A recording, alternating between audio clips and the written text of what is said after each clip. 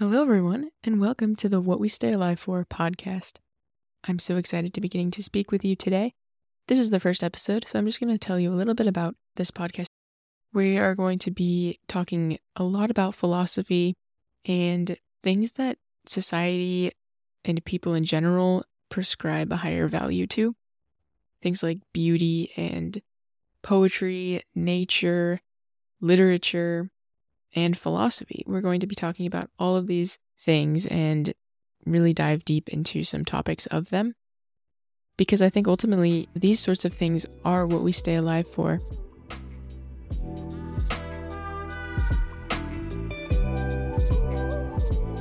My name is Katie, and today we are going to be talking about existential panic, which is a part of existentialism philosophy. The brief Wikipedia definition of existentialism is that it's a form of philosophical inquiry that explores the issue of human existence. So these existentialist philosophers explore questions about the meaning, purpose, and value of human existence. They also are concerned with topics like existential crisis, dread, and anxiety in the face of an absurd world, as well as authenticity, courage, and virtue. A lot of people think that existentialism is a negative philosophy, but it's actually not. It's actually a very positive philosophy. It's basically saying that if they're assuming and acknowledging that the world is absurd, that there is no true meaning to it, everything is just sort of as it has become without little meaning or purpose behind it. Well, if they assume this, then they say, we can still give the world meaning and we can give our lives meaning. More importantly, the decisions that we make can be used to better ourselves and the people around us. And we have so much power in our decisions that we make every day to make this world a better place. Albert Camus is an existentialist philosopher, and he has some arguments for the world being absurd. Just briefly going over some of these arguments for absurdity is, one of them is weariness, he says. It's feeling weary and just sort of tired of your own life and this endless routine of your life. Waking up, having breakfast, going to work, going to lunch, going back to work, going home, having dinner, watching TV, reading, going to bed, and then doing it all over again, waking up, having breakfast, just the endless routine of our lives. That's his first argument, is that we become weary after a while. All of this routine, and we just get weighed down by it, and we start feeling very weary because of it. Another one of his arguments for absurdity is just death itself, and the fact that life is impermanent. We are going to die one day. We are going to die. And that's basically the only certainty we have in this world. And a third argument for absurdity that Camus makes is that we can't know anything for sure, right? It's just impossible. It's impossible to know anything for sure. It's impossible to know if there is meaning to life. We won't know until we die or after we die, if even then we'll know.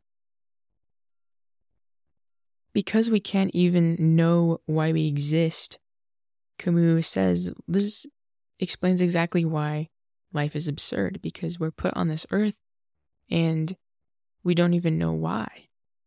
We don't know if there's any meaning to it or not. And I mean, that is pretty crazy. You have to admit, I mean, you would think maybe if there were more of a purpose behind things, maybe we would know about it, but we don't. And so Camus says that's an argument for why this life is absurd. All right, but then the last argument that he gives is actually the topic of today, and it is what he calls nausea.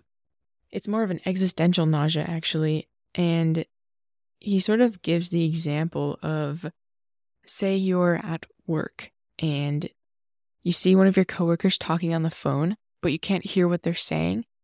And you're viewing them through glass, and that's why you can't hear what they're saying.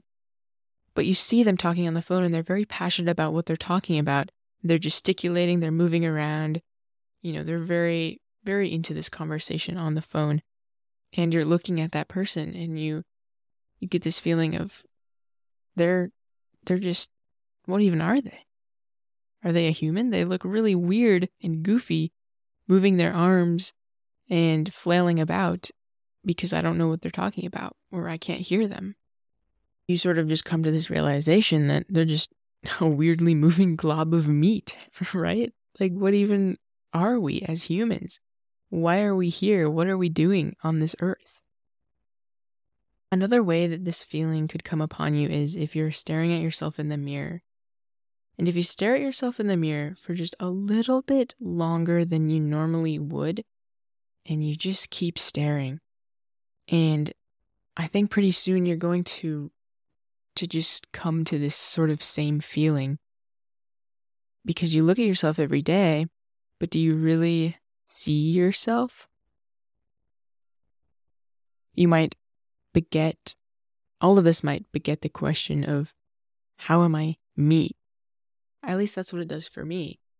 How am I who I am? So this is sort of the basis of this feeling of existential panic.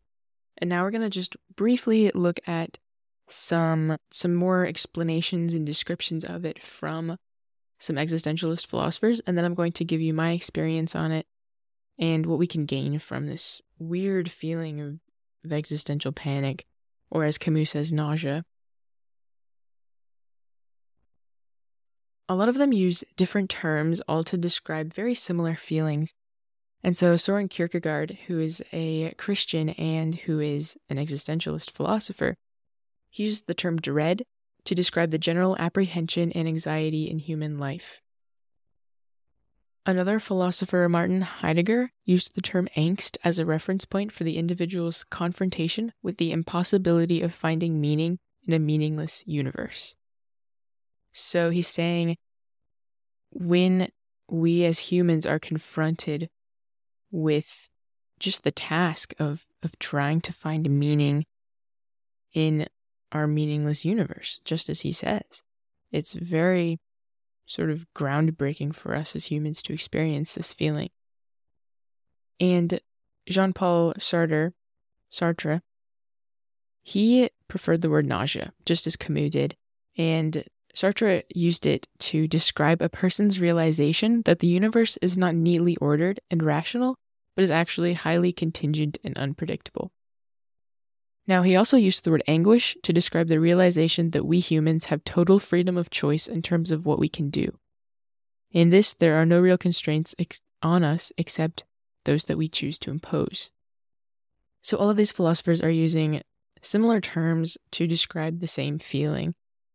I'm using a term that none of them are using, which is existential panic, because that's just what naturally the word was for me to describe this feeling. It's not an existential crisis, which is more long-term. It's just a feeling that lasts a few seconds, at least for me. Suddenly it'll wash over me and I'll come to all of these questions, and then just as soon as it comes, they'll leave. And usually I am only left with one question afterwards. And that question is, how am I me?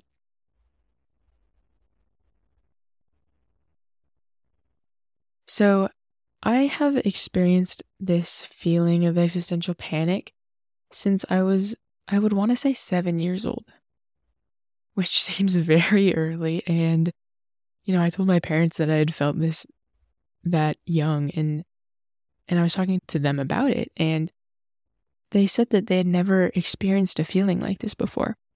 And it actually shocked me because, I had been feeling this since I was 7, and it comes on, I would say, about twice a year. It's just this sudden panic that washes over me, and I don't know anything. For me, when I experience this, for it to happen, I'm often doing a daily task, something that I do every day that I do on autopilot. And then while I'm doing that, autopilot just gets shut off for some reason. And then all of a sudden, I am extra aware of myself and what I'm doing. And I'm just like, what am I doing? How am I even here? How am I doing this? Why am I doing this? I always think about it like this. So I see the world in first person, right? I see the world through my eyes. And other people see the world through their eyes in their first person. But I see those people,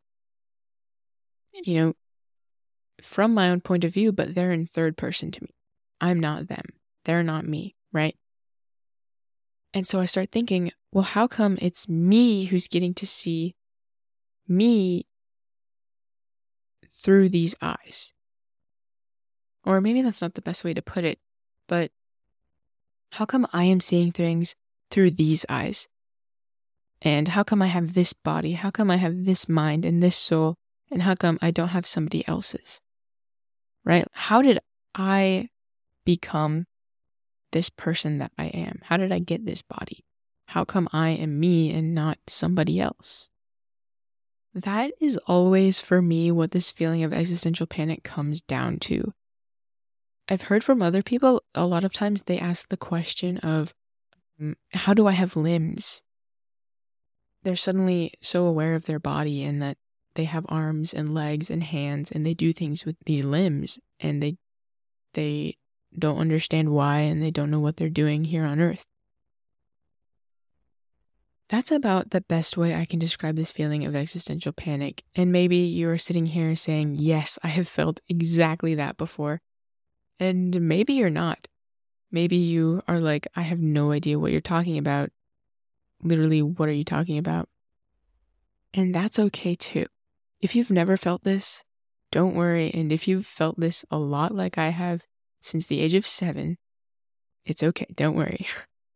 I go to university and I took a general philosophy course last semester.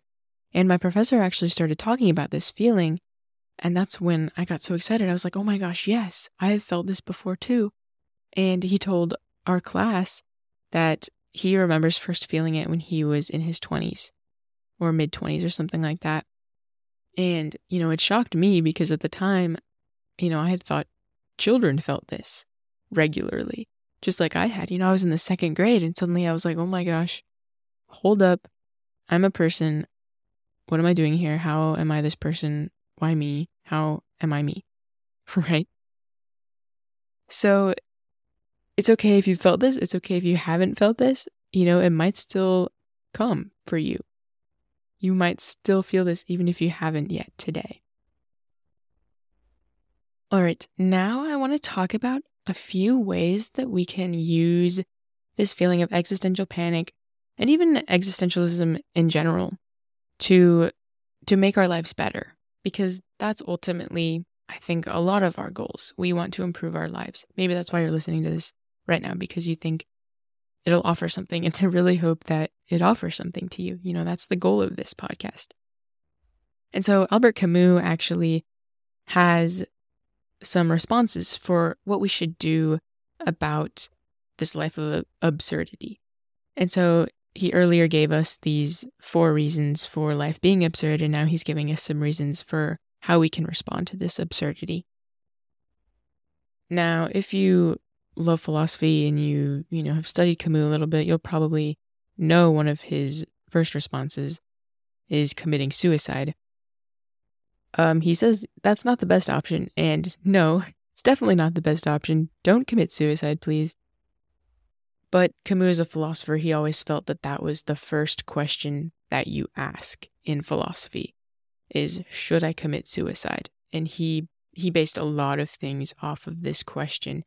And so he says, one thing you can do about this absurdity of life is to kill yourself. Just not deal with it, right? But please don't do that. There are so many better options for all of us. And so his second response is to embrace the absurdity. We can be conscious of the absurdity of life, and we can still enjoy our life and make our own meaning out of it. Camus says that we can live without appeal, and basically just live without justification for the things that we do. Now, he says that he says, do not live with appeal to the things that once gave you meaning, such as your job, your hobbies, your religion, things like that. That's kind of odd to me. Do not live with appeal to the things that once gave you meaning. I don't really agree with that. I don't really quite know what he means by that, but that is something that we can look into definitely later on. Basically, Camus offers this idea of radical freedom. Stop caring about things and just see what happens, right?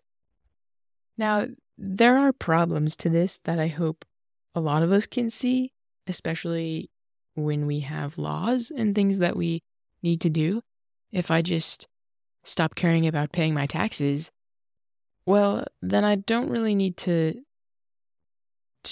see what would happen and live through that to know that I'm going to go to federal prison for tax evasion. So while this idea of radical freedom is interesting, and I definitely see what he means by it, it obviously doesn't mean just live without abandon for anything or any morals. Morals are important, and you shouldn't just abandon them, I don't believe. And so existentialism it would say that your life is made out of the choices that you make. And so, yes, the world might be absurd and the world might be crazy, but you can make decisions for you that are going to make life better for you. You have complete will over yourself, and you can make choices that are going to make your life better, and you should do it. You should give meaning to your life in any way you see fit, in the way that you believe will make you happy.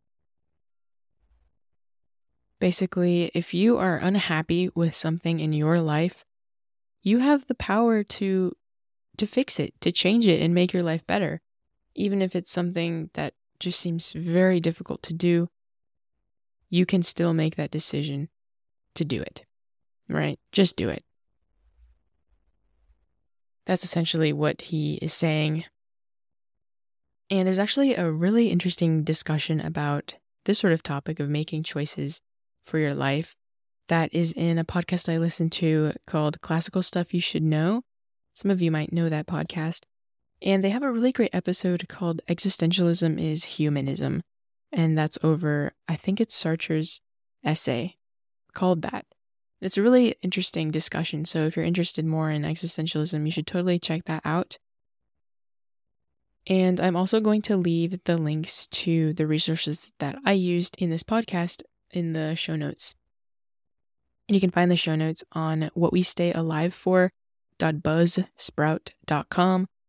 Buzzsprout is the hosting service that I use for this podcast. And so that's why their name is in the domain. So again, that's whatwestayalivefor.buzzsprout.com.